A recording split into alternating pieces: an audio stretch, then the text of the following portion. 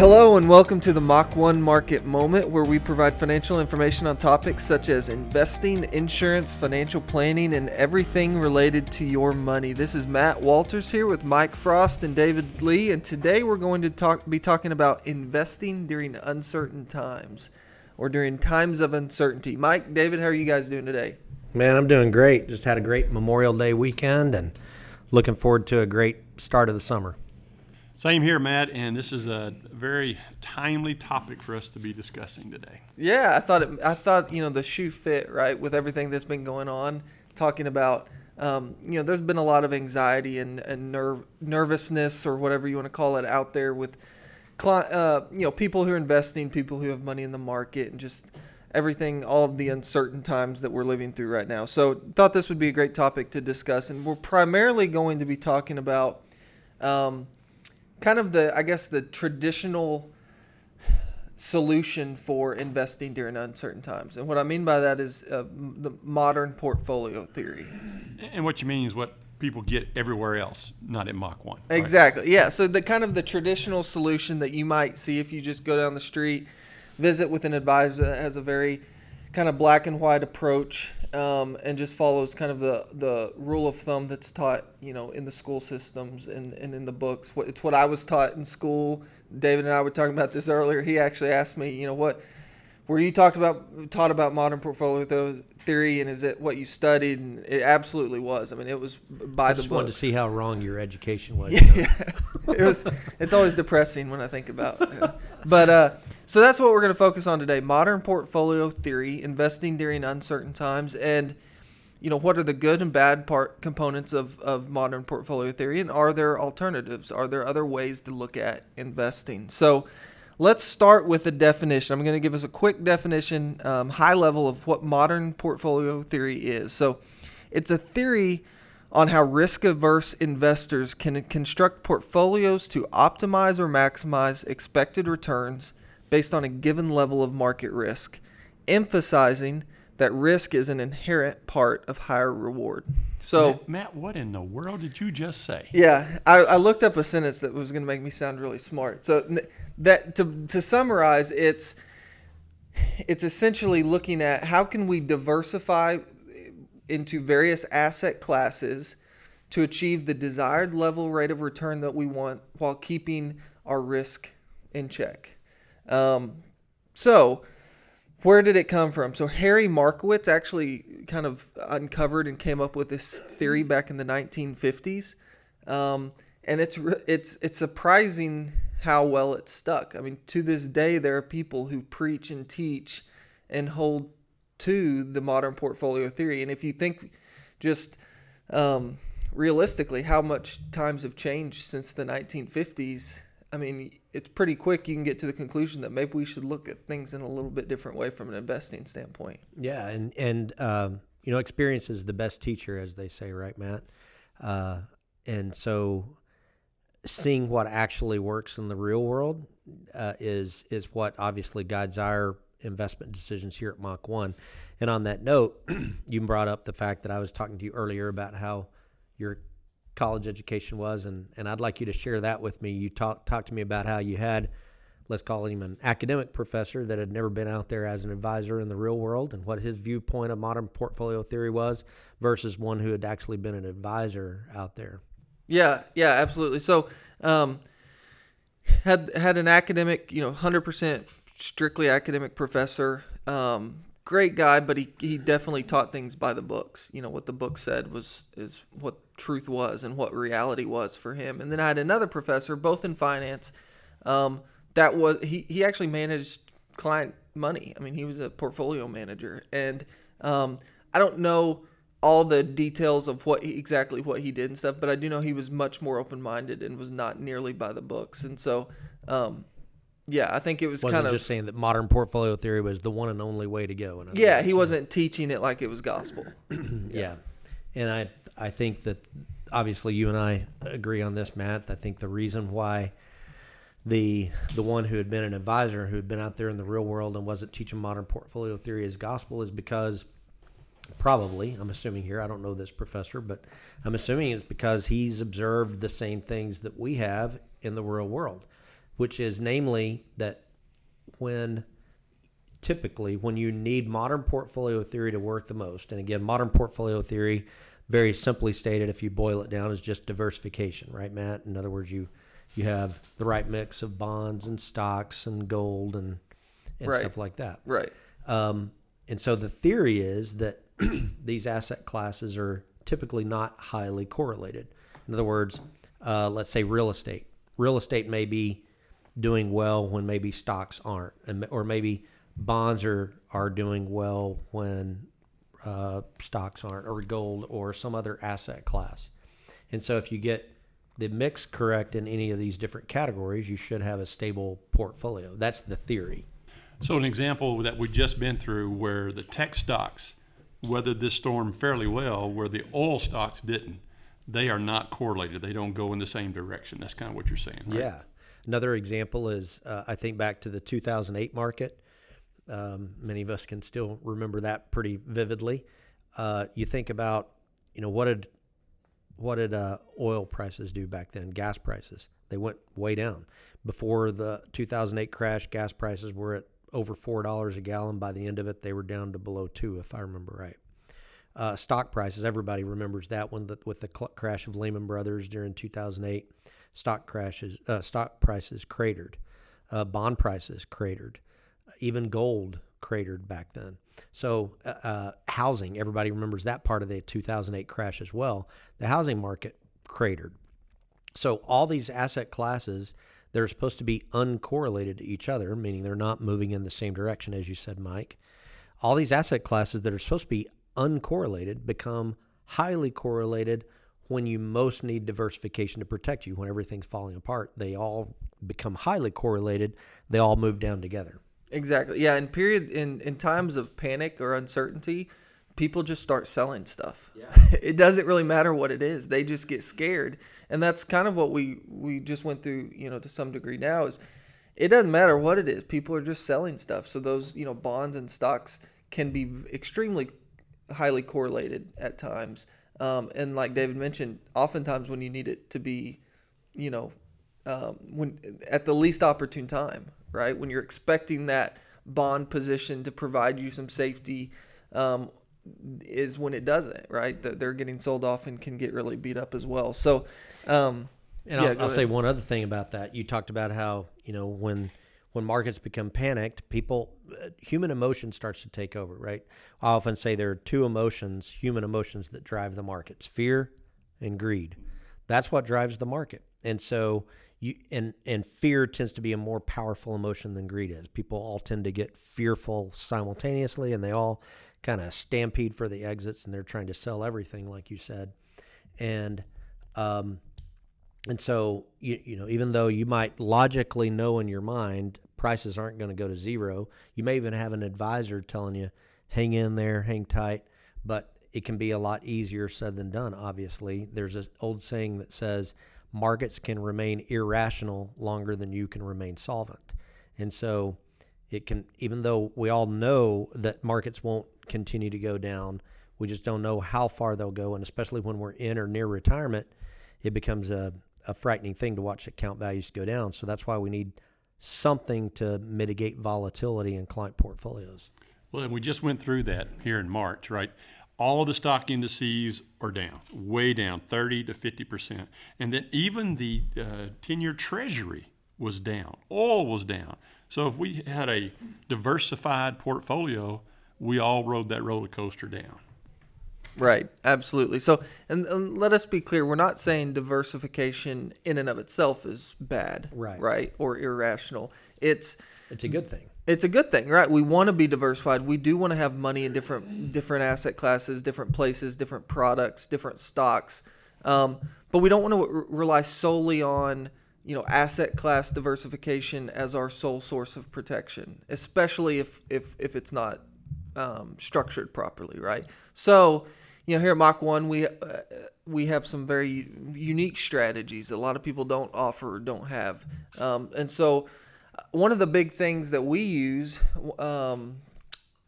to provide that downside protection, that negatively correlated, asset class, I guess you could call it, to our larger positions, is a derivative. And so someone might ask, well, what's a derivative, right? I've never heard that word in my life.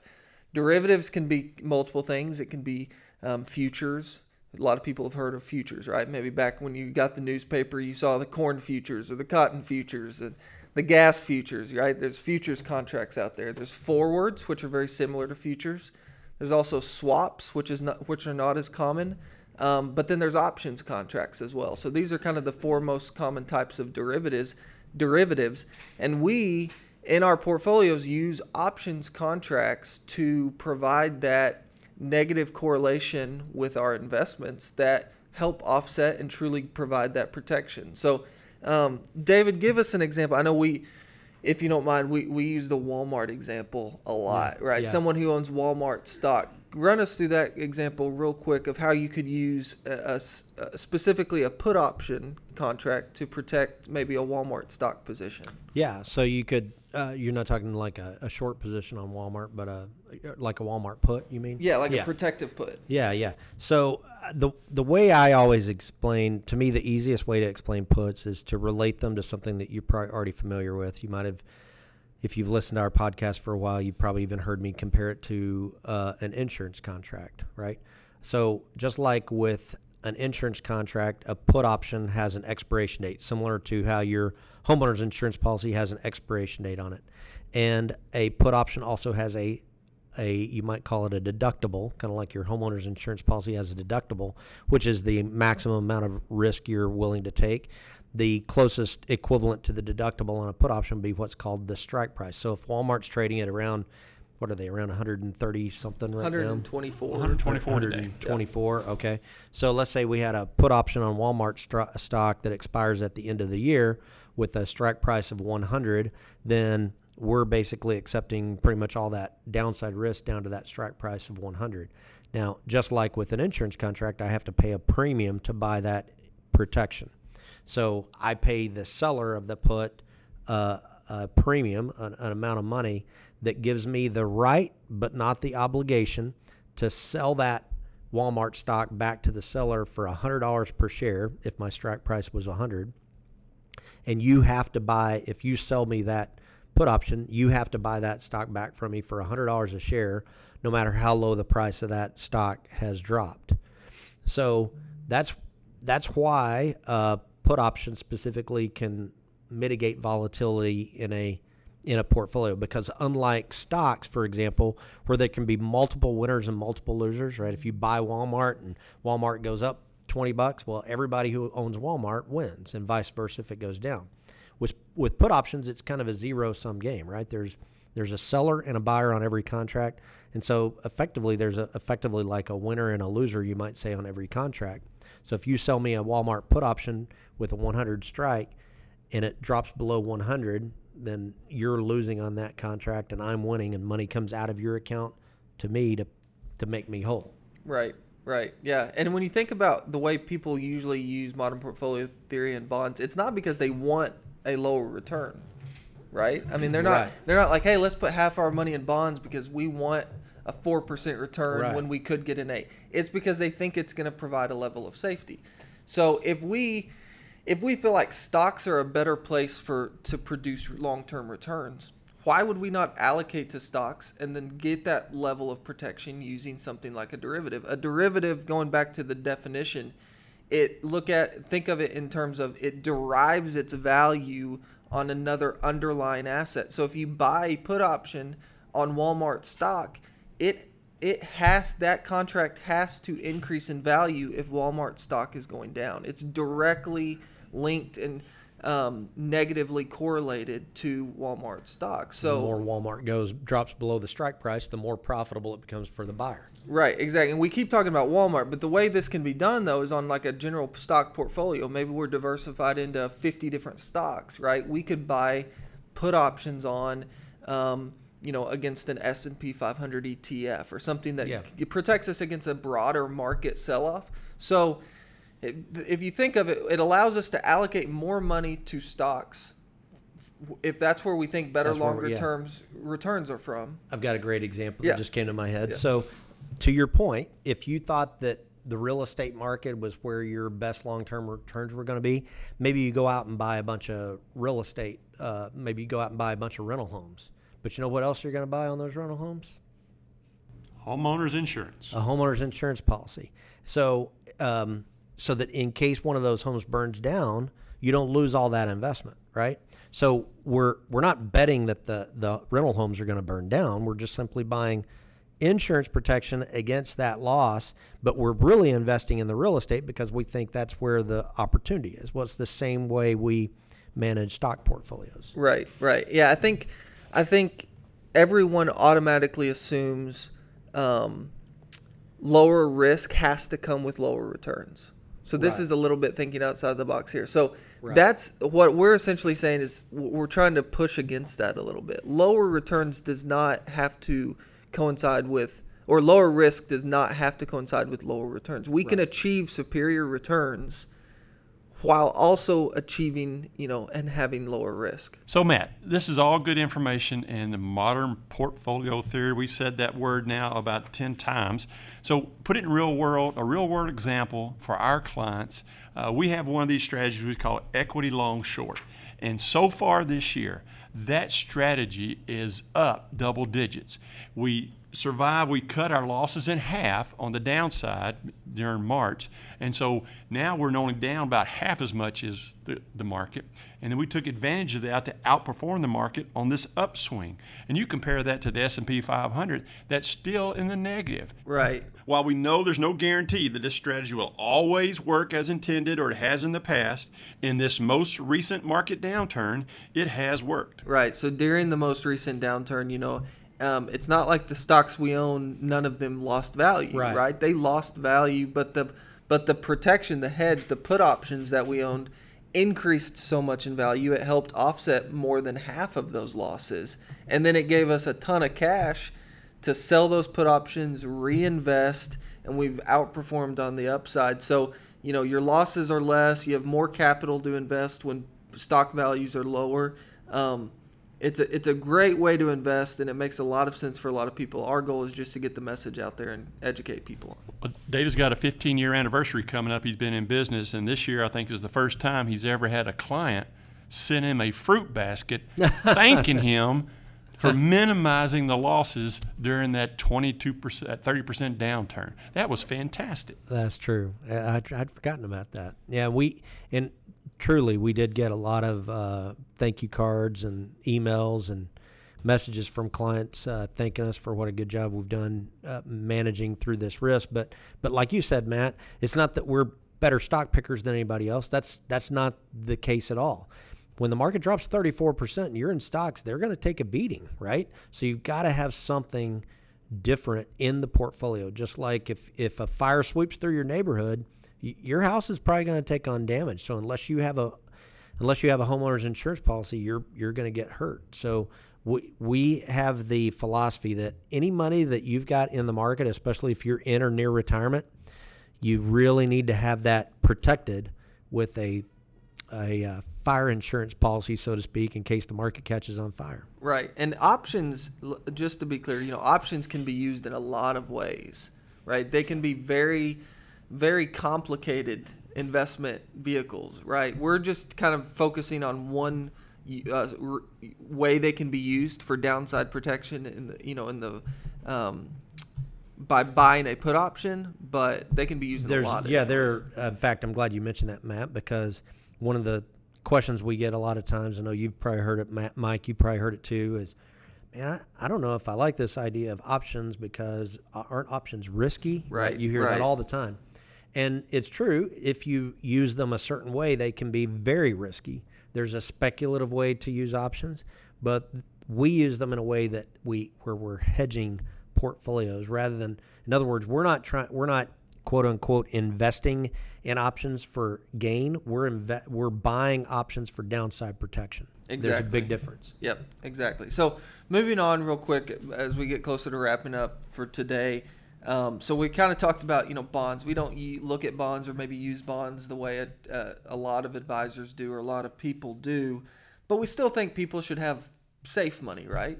We still believe big advocates that people should have money that's not directly invested in the market, we're not advocating, hey, take all of 100% of your assets and buy stocks and then, buy a put option. That's not the case. Diversification is important. So Mike, what do we use, and give maybe a couple examples how they can be used versus a traditional bond portfolio? Yeah, the annuities we use are fixed and fixed index annuities, meaning for our clients, there's not a fee to them. They love that piece of it. And also, there's no way for them to go down unless they take money out.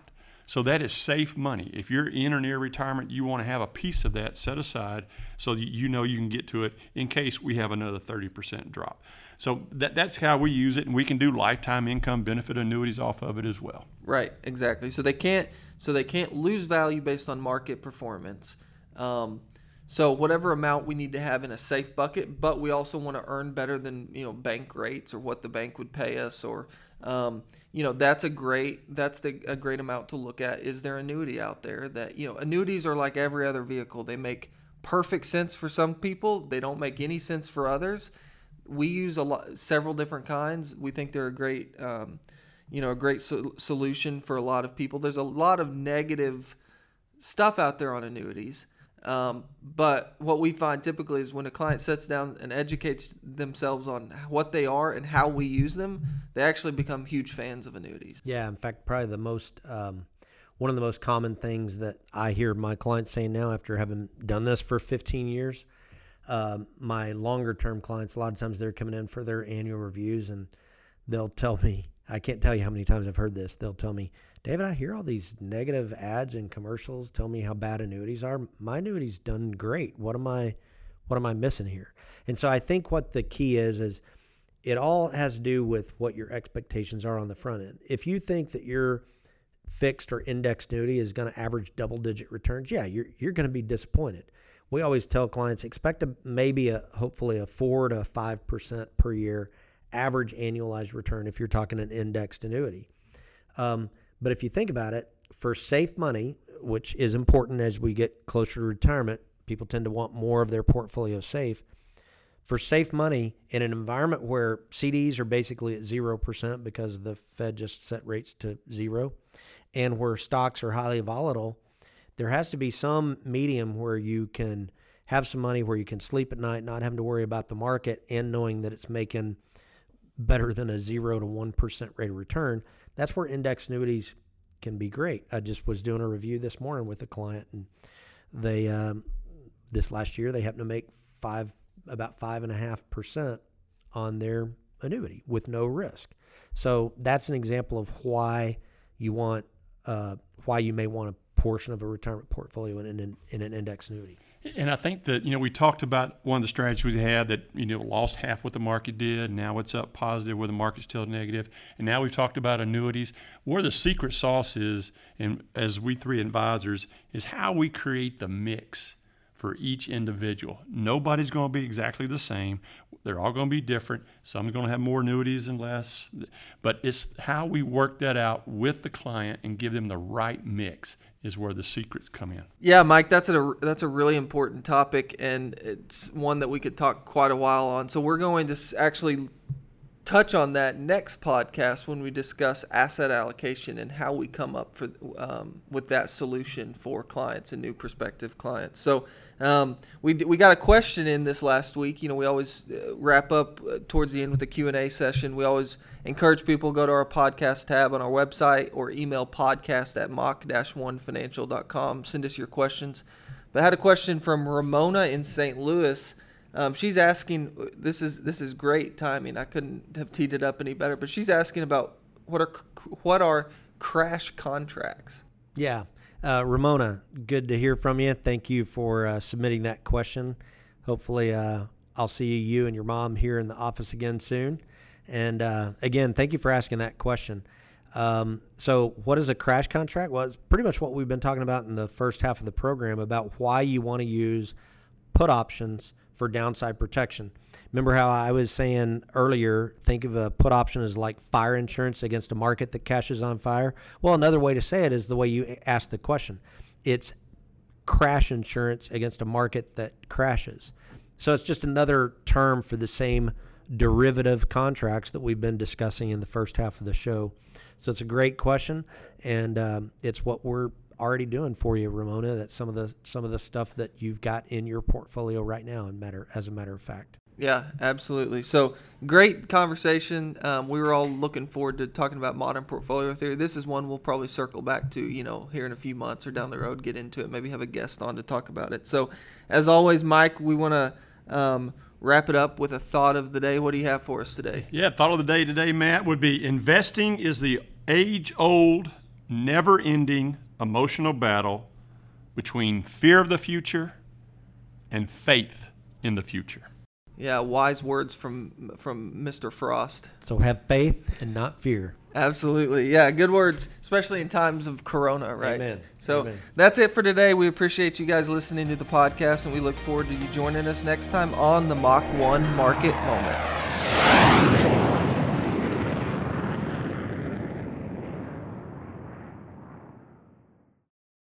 Mach 1 Financial Group, Inc., Mach 1 is an SEC-registered investment advisor located in Bentonville, Arkansas. Mach 1 may only transact business in those states in which it maintains a notice filing or qualifies for an exemption or exclusion from registration requirements. SEC registration does not constitute an endorsement of the firm by the Commission, nor does it indicate that the advisor has attained a particular skill level or ability. Past performance is not a guarantee of future results. All investment strategies have the potential for profit or loss. The information presented is the sole opinion of the speaker and is not meant to be investment advice. Mach 1 does not provide tax or legal advice. You should speak with your tax or legal advisor regarding your specific situation. For full disclosures, please visit www.mach-1financial.com/disclosures.